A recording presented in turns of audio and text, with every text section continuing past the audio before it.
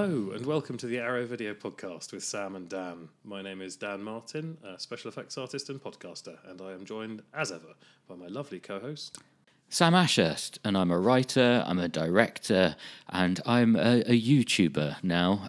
Not that you'd really know it from my subscriber list, though I do appreciate every single one of you who have subscribed so far, or from my viewing stats. But I am officially a YouTuber over at Deep Cut Videos. But I'm not here to talk about that. I'm here to talk about Sister Street Fighter, today's Arrow video film. Dan, tell us the plot, in quotation marks, of Sister Street Fighter. So we start with I don't know if this was something they were already doing in Japan, but they start with a very Shaw Brothers-esque montage. Very. Which I appreciate. Yes, always. I also really liked the fact, I've not seen this for a very, very long time.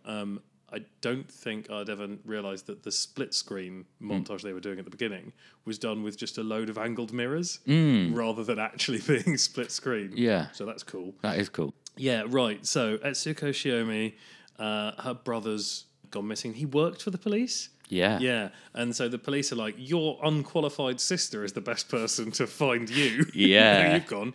Because she's tasty with some cakes. Oh, yeah. And that's kind of it. That's it. That's the whole story. Yeah. She gets embroiled in the crime syndicate that have got her brother. Yeah. And she kicks them a lot. That's it. And, you know, it's not a long film, so there's not a lot of time to fit that plot into. Extensive plot. It's an hour and 25 minutes, so it's kind of like a perfect pop song. I do like my films at 90 minutes or under, generally. Or 3 hours. Or 3 to 4 hours. 3.5 hours. If you're Russian, you can do that. Or Japanese, actually. Yeah. Yeah, it seems to be... short and sweet or long and involved. That's it. And so this one is definitely short and sweet. We're not going to go into spoilers on this one, I don't think, are we? No, I think this is one that's probably been slightly less seen. Don't feel that because we're talking about how scant the plot is that we're in any way throwing shade on this. It's a delight of a film. Yeah, it's really, really fun. Like I say, not going into spoilers, but I do want to highlight the fact it contains one of the most insane midpoints ever. I won't say why, but when you get to roughly halfway through the film, something happens that is quite mad. And so this was released in 1974, which kind of makes the Captain Marvel marketing angle even more slightly ridiculous than it already is. Yes. Wow, a lady fights people. Imagine that. So I was one of the angles I sort of came at this from was thinking about women in action cinema, and obviously there have been women more in China than in Japan. Although we had a few female samurai movies, and obviously the Pinky Violence stuff. Yeah, exactly. Was around at that point, but it was still Female Yakuza Tale was the year before this. Yeah. And you talk about China. You had Come Drink with Me in 1966, which is an incredible film and may pop up in my recommendations. Then I'm very glad that I chose at the last minute to swap it out for something else. Hooray! I'm relieved about that. I was trying to get it in early just in case you had chosen it. It was very on the short list. It was. Yeah, it's an amazing film, but this is Sister Street Fighter is kind of part of a tradition of women beating people up in films, and it's a good example. Yeah, it is really good. It's the thing is this not is a perfect example. No. But because so our lead isn't in it for as much as perhaps you'd expect from the title. No, but.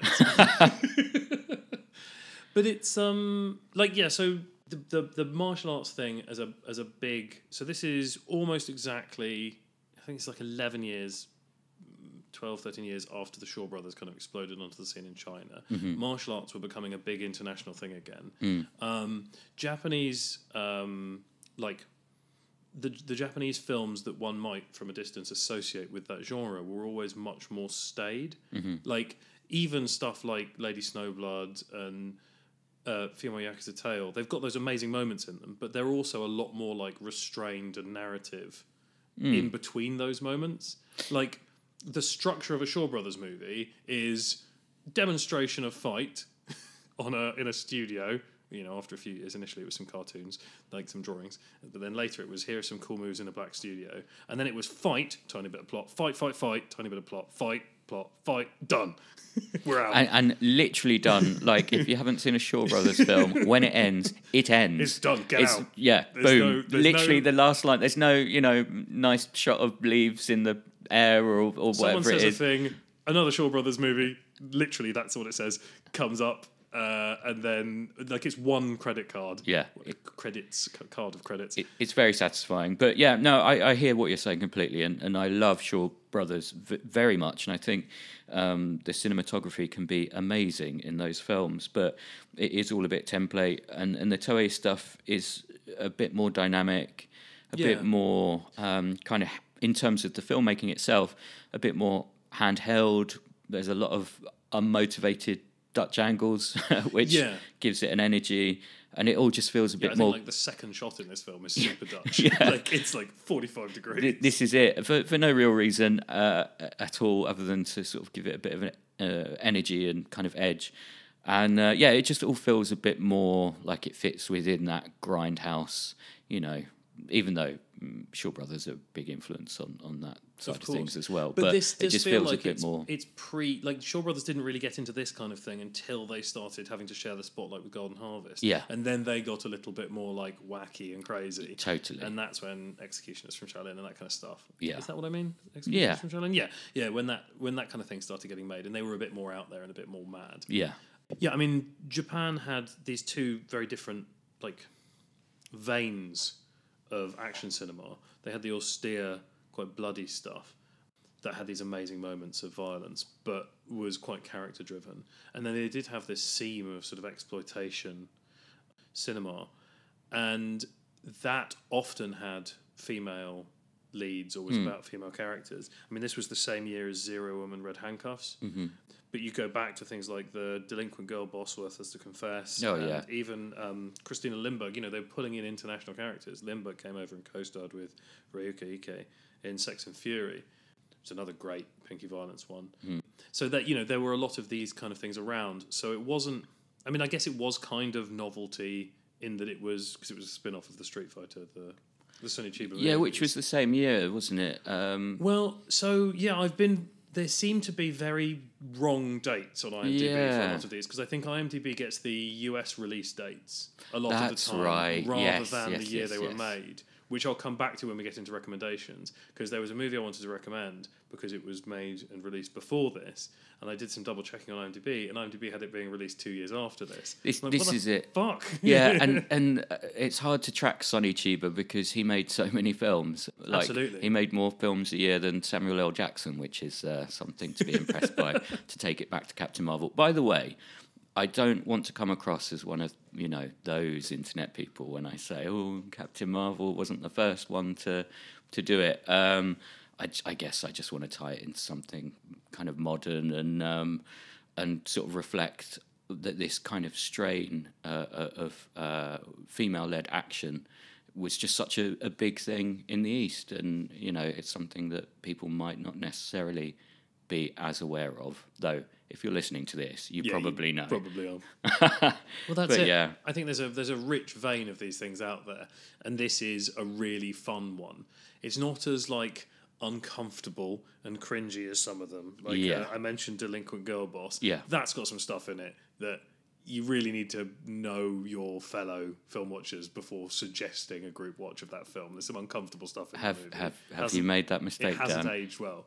The first time I watched it with people who I might not have put it on for if I had known what was coming. Is that a frequent event with you, Dan? Well, you know me, Sam. As much as I like it, the two things I love in film are introducing someone to a film that they've not seen, that I know and love, that I know they will love. And that's kind of why we started this podcast. Exactly why we do this. But then also, I try and watch new films. I try not to rewatch stuff unless there's a reason for it. I don't tend to go back to a movie unless I'm either doing a bit of research or I'm showing it to someone. I don't tend to put on movies just to watch if I've already seen them. Just because despite all the letters I have written, they won't put a moratorium on making films until I've caught up. So I know, it's getting really hard. It's pretty It's tricky. getting away from me. I've literally got thousands of films in my own collection that I haven't watched yet, let alone all the ones that they insist and on for some reason, releasing. I keep on fucking buying them. I know, exactly. It's almost like an addiction. But yeah, and we kind of talked about the influence a little bit, and there's another significant influence, I think, on something that we both potentially love. I assume you love. I'm interested this. to find out what we're talking about. It's a little creation by Capcom, Oh, yeah. Street Fighter 2. Yes. I feel like there's a lot of Street Fighter 2 in this movie, especially in that amazing scene with all the fighters by the pool. So, yeah, that's an interesting thing. Capcom, Japanese games company. Yes, Street Fighter, Japanese franchise. yes. Was it an official adaptation? Like, is it a tie-in? Or were they just like, fuck you, we're using this title? I think they were fuck you, we're using this title because isn't the first film's The Street Fighter? Yeah.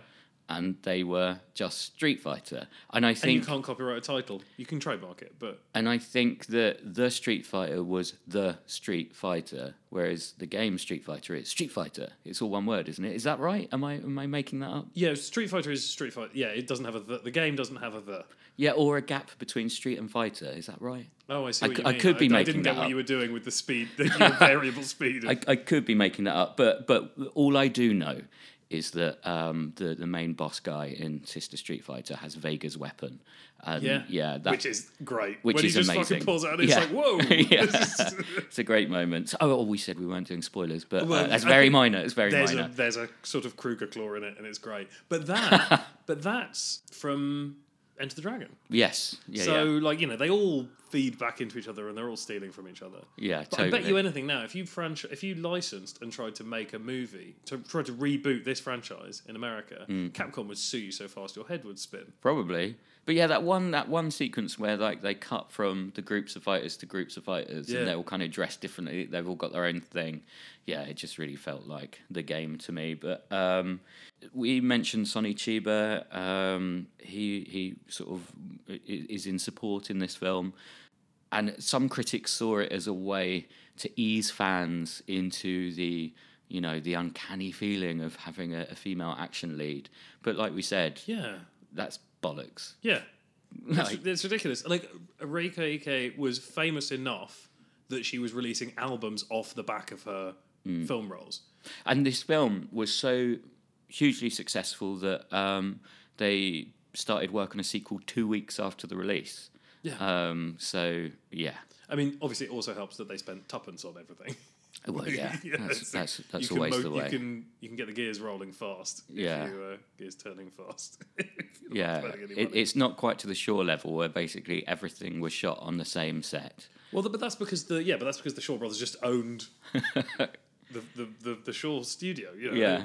And every now and then they'd build a new thing, and then that would be in every movie for a bit. Oh, we've got a new bridge. Time to do 8 bridge movies. Exactly. Oh man, I love those films so much, and I hope, dear sweet Arrowhead, if you haven't sought out the Shaw Brothers movies as yet.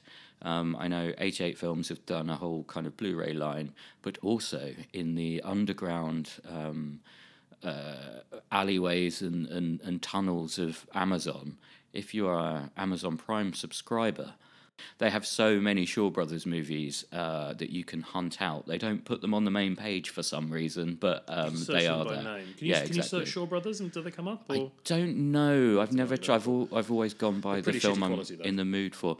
Yeah, but but that's also part of the charm for me. Like, I actually find it quite hard to watch those 88 films Blu-rays because I've only ever seen them in slightly ropey quality. So it actually loses some of the charm seeing it completely. Oh yeah, absolutely. There was a very but I mean, it's a pretty mixed bag as far as quality goes. Some of them look pretty shitty.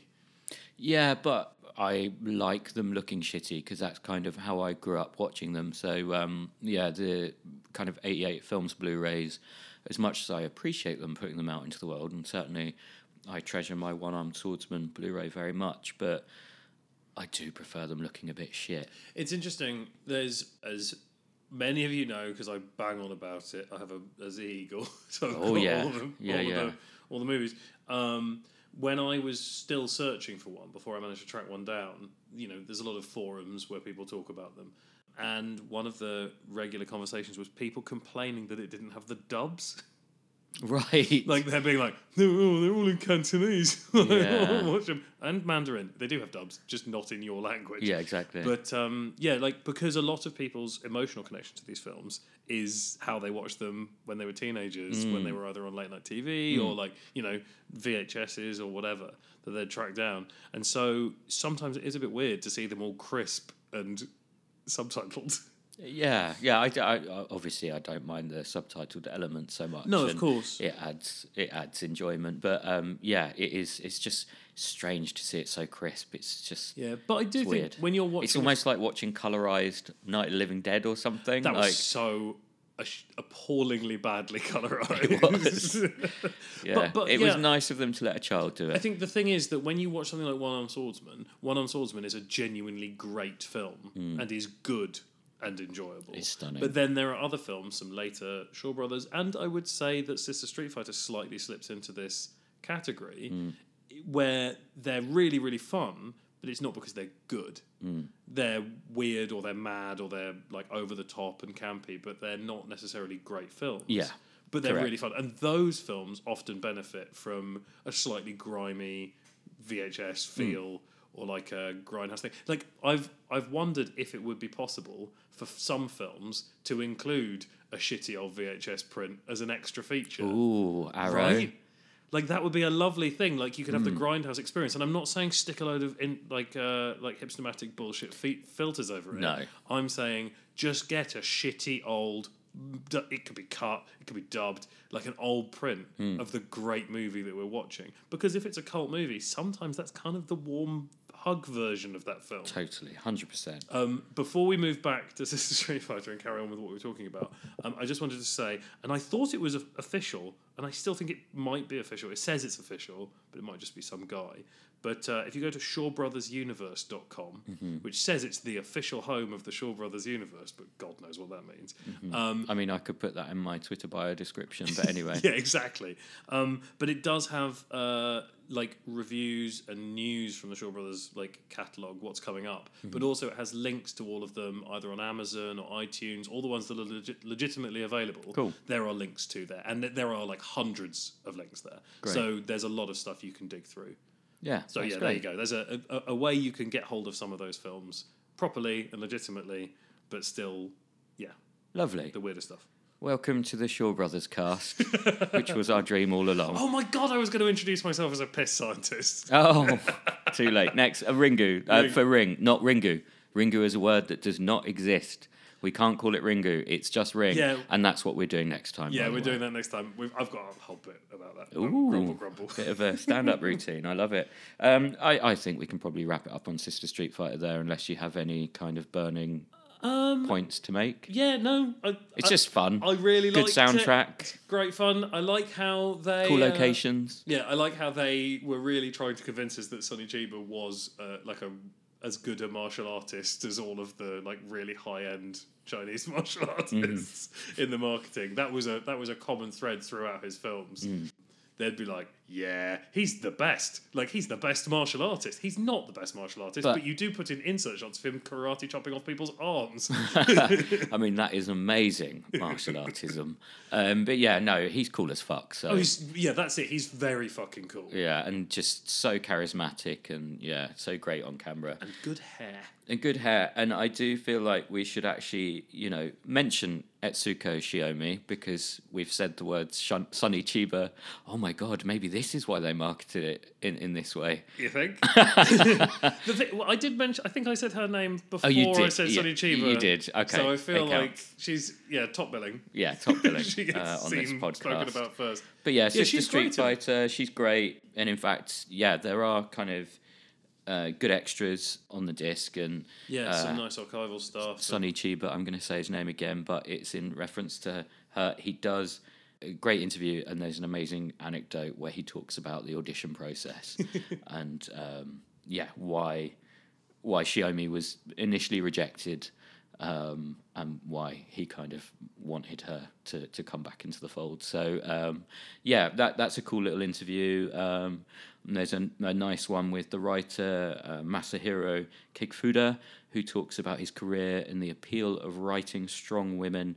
Interview the director and so on. And obviously this is the first film in a collection. We may get to the other films in the collection because they do get increasingly more fun and more wild and more weird. We will possibly do like we did with Hellraiser, other ones in this collection at some point. But does Arrow have plans to release them individually as well? Do you know? I don't know actually. It's a nice set. Yeah, it's a really nice set. And for all we were saying about it being nice to watch crappy old prints, they've done a really good job of making it look great. Yeah, and that's it. Yeah, perhaps because I don't have that kind of nostalgic connection to this film, I didn't really notice it or care. It's only with the Shaws that it really bothers me. But recommendations, Dan, why don't you go first? So I'm back. It's one of those ones where I couldn't think of anything for ages, and then suddenly I had a million suggestions. But the first one that I kind of settled on is a 2008 martial arts film called Chocolate.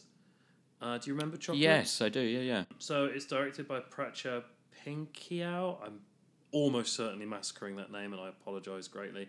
You will probably know him best from Ong Bak, which was the film that propelled him into the spotlight. Chocolate is a film, the first film he directed, to my knowledge, with a female lead. And it is it's an absolutely fantastic showpiece of technical martial arts. It's a little light on plot. It's got some silly narrative elements to it, but it's ultimately a very enjoyable film. But it's a fantastic showpiece film. It's one of those ones where it's like ballet for people that like watching people get punched in the face. There you go. Yeah. But it's also one of the ones that people saw maybe slightly less over here. So. Yeah, no, that's a fantastic recommendation. And we've kind of already discussed my first one, Come Drink With Me, from 1966. It's a Shaw Brothers movie. It's a kidnapping plot, but it's kind of an excuse for stringing together some truly, truly incredible fights. It's got some fun gadget fighting in it as well, really, which I love. Yeah, it really does. Yeah, I think that's all I'm going to say on it, because you should just go and watch it. Can I say one little bit about it? It's the opening fight. Okay, good. Nothing too deep. So basically, there's this bit in the opening fight. Can I a little bit of detail about the opening fight? Yeah, go on. There's a like a sort of it's not a parade or a procession. It's not as like there's just a bunch of people going to a place, and they have with them a palanquin or like a sedan chair with a boss man in it. And someone stops them and says, "Hey, I've got a note for you. It's a petition for you to release our boss." And they deliver the petition, and he then proceeds to just fuck everyone up. And there's a moment when he's sort of like he's done his first bit of fucking up. He's shot someone over his shoulder with a dart gun stick that he's got, and then he fucks off and watches his team murder everybody from behind a fan. But as he does so, he's kind of thrown a sword by someone else, who then throws their other sword to their other hand. And I had to watch that like 6 times to work out what the bloody hell had happened and where these swords had come from. It's such a wonderful little bit of choreography just tucked in. It is an amazing moment, and you did go into slightly more detail than I was expecting in the setting up of that. But that's fine. I mean, that will whet your appetite, won't it, dear sweet Arrowhead?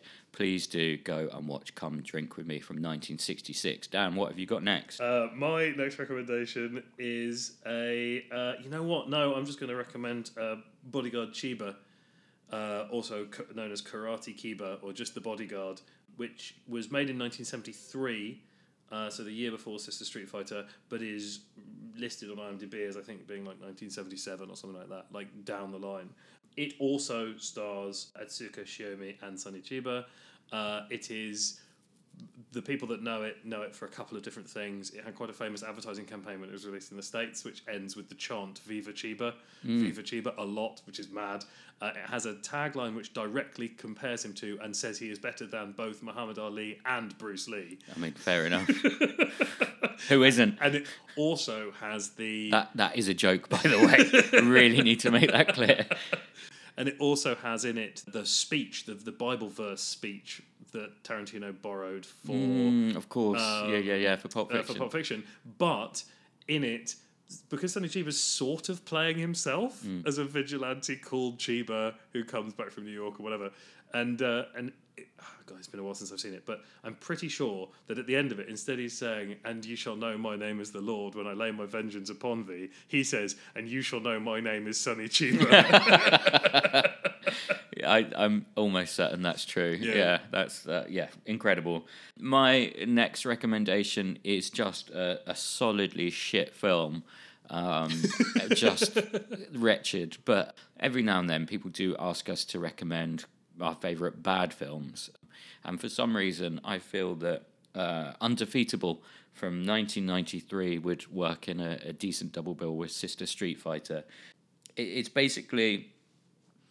Well, it's a Cynthia Rothrock film. Can't go wrong. And, you know... Go so wrong. You can go so very wrong, and this film does many, many times, but just in the most fun way ever. And it does involve sisters. It's Cynthia Rothrock plays Christy Jones, who, and this is the IMDb description, she avenges her sister's death at the hands of a crazed martial arts rapist. So, yeah, it's not entirely fun. Not tasteful. Not tasteful, that's the word, because it is fun, because it's so unbelievably shit in the most entertaining way possible. Is this the one, skirting spoilers, is this the one with the sort of hooky ending? Yes. It has one of the best end fights in cinema history. It's incredible.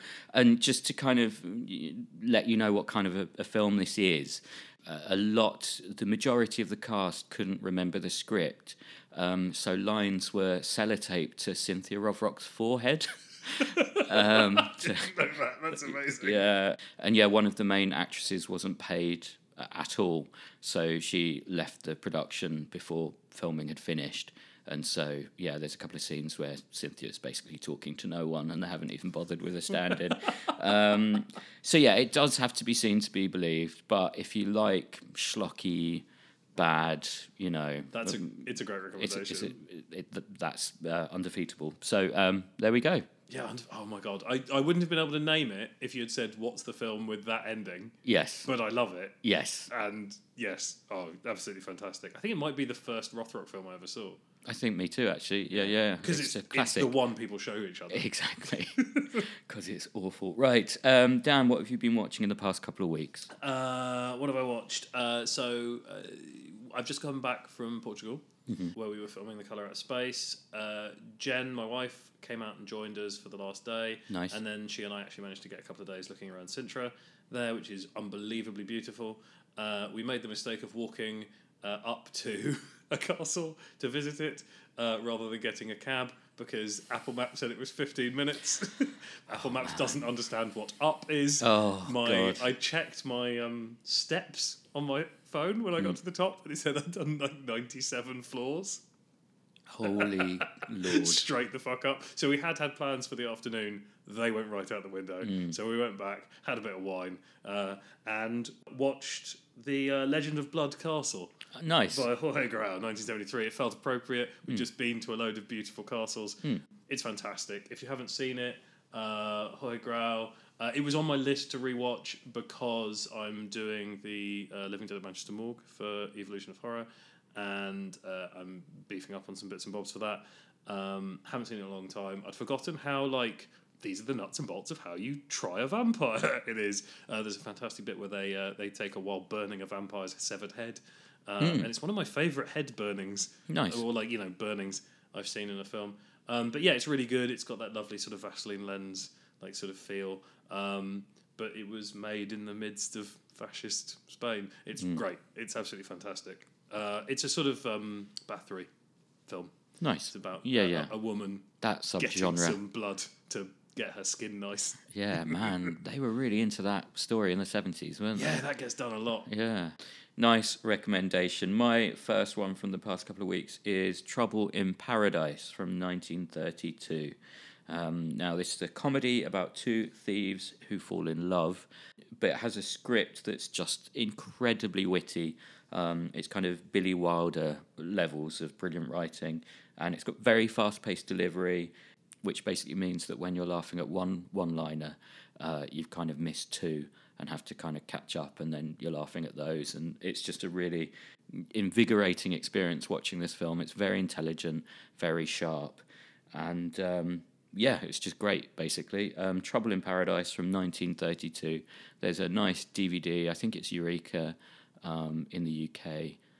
It's a really lovely DVD, actually. No Blu-ray yet, but hopefully someone will get on that at some point because it is a masterpiece. You see, they've just announced a 4K remaster of The Man Who Laughs. Yeah, no, James. Yeah. James I shared got that. a text from James.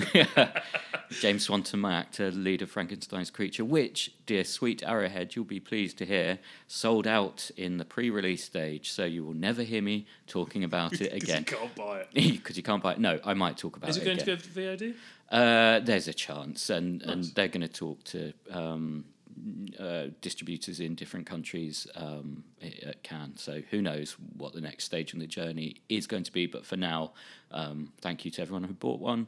I'm very proud of the film. We've had some lovely responses rolling in. So thank you very much. Right, Dan, what is your next recommendation? So my next recommendation is one that I almost snuck in as a contextual recommendation, but then because I've watched it in the last couple of weeks, I thought, well, I'll just recommend it as one I've watched in the last couple of weeks and skirt around the rules that way. It's Night of Nights from 1966. It's a Sitquan Shaw Brothers movie. It's awesome. It starts with a bunch of people going into a temple, the Zhangqing Temple, I think, Zhaoqing Temple, to investigate it because there's been rumours about ne'er-do-well, bad goings on. Bad shit's gone down. And they all get killed with traps and murder, and it's brilliant. And then, like, the people who run this temple are the most, like, brazen baddies.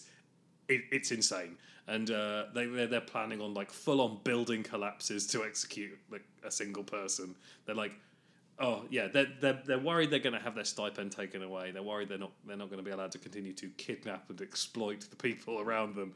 And they're also always really indignant when one of their guys gets killed by the people who they are courting as enemies. So like they'll go out and murder like a bunch of people, and then one of their guys will die in that fight, and they'll be like, "God, they killed one of our guys. We cannot let this slide." It's like it's your fault. You did this. It's fantastic. It's one of the earlier wacky Shaw Brothers films, and it's great fun. I love that stuff. That's fantastic. My next recommendation... My notes just say kidnap, shenanigans. I mean, that was a lot from just those two words. That's great. My next recommendation is one that I would say 98% of you will have already seen. But for the 2%, I recently revisited The Good, the Bad, and the Ugly from 1966. Is it 1966? I think it's 66. That is crazy. And... yeah, I'm often surprised by the films that people haven't seen who kind of interact with us about this podcast because we go kind of deep. Exactly, we go deep level, deep cuts with our recommendations. But every now and then, I do feel I need to highlight a film that I absolutely adore more than life itself, and The Good, the Bad, and the Ugly is one of those films. And so, if there's anyone out there who hasn't seen it, it is the perfect film. It is the pinnacle of cinema, though, you know, Once Upon a Time in the West is also quite good. But yeah, I love this film so much. I watched it at a very early age. My beloved stepdad showed it to me, and it's a film that means a lot to me, basically. So, yes, The Good, the Bad, and the Ugly from 1966. A treat. A treat. Right, extra features. Extra features. Extra features. I've got an amazing extra feature. Wow, okay. Do you have anything? I don't. Okay. I mean, I am talking to Ray Fiennes tomorrow, but that's tomorrow, so... Can you promise us something from that? No. No? It's too late. All right, well, in that case, I've got, for extra features, I've got some terrible, terrible podcasting, because this is not something that works well as podcasting, but I've decided to do it and I'm committed to it. But here is the noise of Sam being given some presents. Wow, I do like presents. So, from back home in the past times, I had a friend, but from then, called Christian Francis. Christian was one of my earliest film friends, someone I watched movies with, and we've parted ways over the years. He doesn't live in London, so I don't see him because that's how I live my life.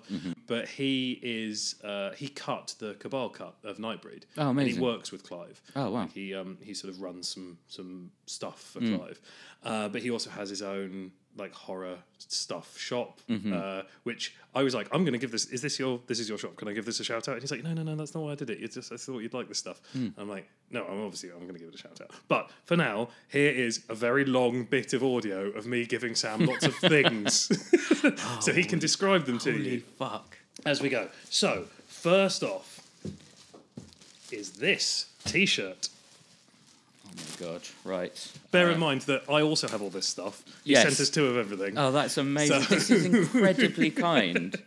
So yeah, so Sam is wow. unwrapping a Miskatonic University That T-shirt, is amazing. That is beautiful. and to go with it, Holy shit! It's a beautiful pinhead patch. I'm so sorry, dear Arrowhead, that you can't see it, but who knows? I this feel might like go I onto should Twitter. rush through this. There's a bag with one of Clive's that's drawings cool on as it. fuck. Yeah, it gets cooler. This is all going to go onto Twitter the Yeah, day we'll this take goes pictures up. of all this so stuff. Yeah. you'll be able to Well, see it. mostly because I'm going to be linking to Christian's shop. Unwrap. We have some Candyman themed Valentine's my Day cards. God, that's so good. If only someone loved me. We have 2 anthology books of Hellraiser my comics and art. God. Oh my God. And Oh, that is this, beautiful. I hope everyone out there who has swag that they can send us feels like this is a precedent being set. Oh, and that we should be sent 100%. cool stuff. Now, I mean, look at the are reaction you you ready? get. Are you ready for the rapid fire? Yes, I am. Okay, this. Boom. Oh my God, that is cool. These are all pin badges. Oh wow. Oh wow, this is sorry. I should be saying what these are. So I've got in the Mouth of Madness. Do you read Sutter Kane badge? I've got an OCP badge. I've got a Candyman B badge. I've got a Halloween knife pumpkin badge. Oh my God! I've got the Thing badge. This is so generous. It's unbelievably generous of him. It's stunning. And like I said, he said, you don't need to worry about doing the shout out. But Sam, would you please read that Etsy store? Of course, it's horrormarketplace.etsy.com, and I'm reading that off an incredible Do You Read Sutter Kane badge, which is my new pin. Sorry, this is my new favourite thing. These are all pins, by the way, not badges. I said badges because I'm old-fashioned like that, but I know that you young people like pins. It's so it's the a American pin. word for badge, isn't it? Exactly. Yeah. But thank you so much. So those are all from Christian. So thank you, Christian. That is so generous. Wow, amazing. there you go. What bad podcasting, but a nice moment for me. So hopefully, dear sweet Arrowhead, you're going to share in the joy that has just been brought to my life. Yeah, absolutely. Right, I think that's it. I really should have gotten a Ray Fiennes clip to take the edge off the self-indulgence. If you have one, it's here. Wasn't that good? Good, right. Good.